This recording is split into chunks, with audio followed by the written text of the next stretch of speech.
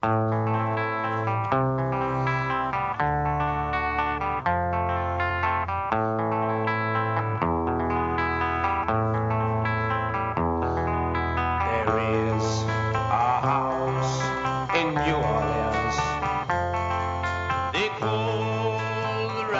back. You're listening to Money Talks. I'm Troy Harmon here with Jarrett McKenzie and Jennifer Thomas.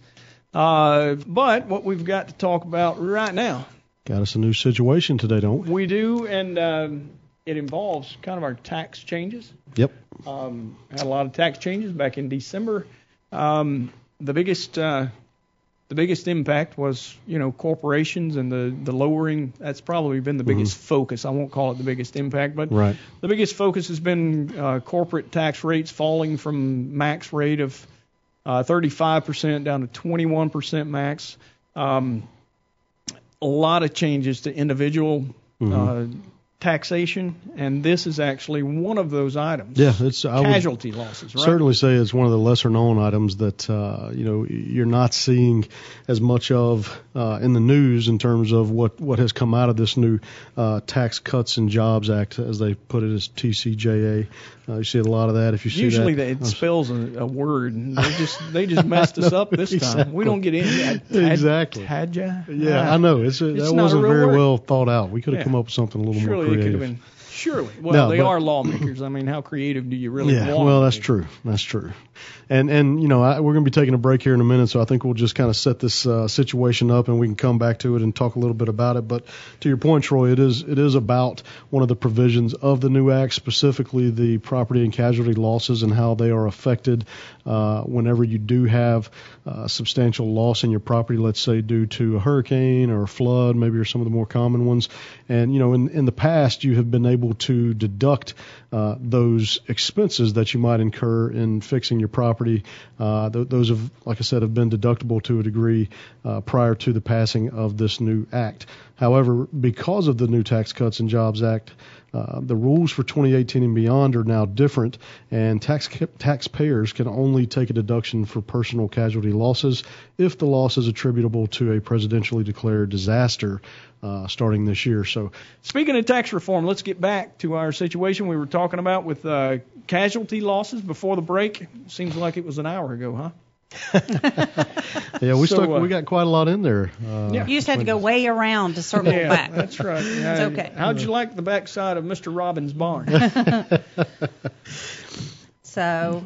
Yeah, the overarching issue here is how the Tax Cuts and Jobs Act has affected property casualty losses. As I said before the break, traditionally these have been deductible if you incurred losses. And with federally declared disaster areas, you had the choice to claim it in the year the loss occurred or the immediately preceding year. Now, with the new rules for 2018 and beyond, as I mentioned, taxpayers can now only take a deduction for the losses if the loss is attributable to a presidentially declared disaster beginning in 2018. And this is really meaningful because, for the most part, and I can't tell you how many clients we run across that, insurance, while it's important and most people have some coverage in place, they're not eyeing it closely enough to make sure that their coverages do not have gaps in them or that they have the proper coverages. And that's what this is really sparking. And why we're talking about it on today's show is because we want to encourage you to now take a look at your insurance coverages, make sure they're up to date and that you're properly covered, because you're not going to be able to get some of this money back in the same way that you have in the past through the deductions for the losses that you might incur. Right. Those of us who are fiscally conservative like the fact that the government is no longer our backstop for insurance. That's right. And they shouldn't have been all along. But that's honestly what's changed here. But you have to look. So this means, if it is not a declared disaster, right. Which you think about, like if your washing machine, like if you go on vacation and the hose breaks and it floods your house, or there's a fire, all of these types of things that happen to people all the time, right, that are not part of a declared disaster, right, a big situation, right. Then you're liable, and a lot of people now have chosen to go to higher deductible plans because they don't want to pay the increase in premium, and it's a way for them to reduce their cost of insurance. But you need to make sure that you can cover that deductible, that is a reasonable amount for you to come out of pocket Absolutely.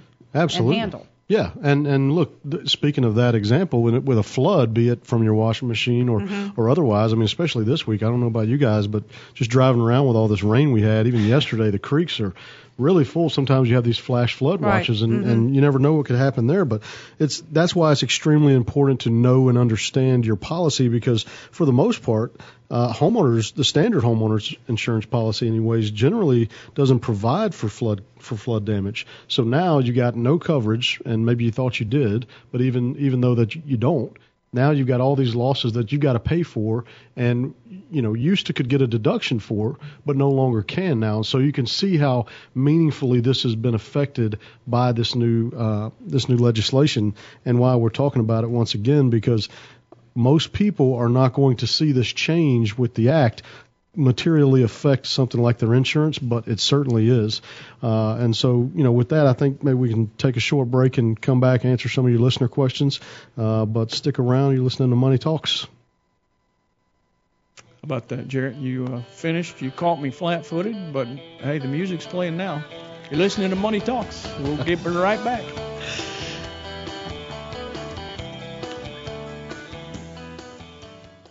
All material presented is compiled from sources believed to be reliable and current, but accuracy cannot be guaranteed.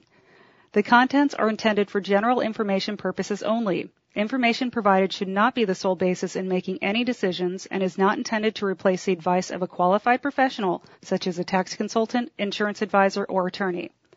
Although this material is designed to provide accurate and authoritative information with respect to the subject matter, it may not apply in all situations. This is not to be construed as an offer to buy or sell any financial instruments. It is not our intention to state, indicate, or imply in any manner that current or past results are indicative of future profitability or expectations. Portfolio holdings discussed are subject to change. There is no guarantee that in the future these securities will be held in Henssler accounts. As with all investments, there are associated inherent risks. Please obtain and review all financial material carefully before investing. Henssler is not licensed to offer or sell insurance products. This overview is not to be construed as an offer to purchase any insurance products.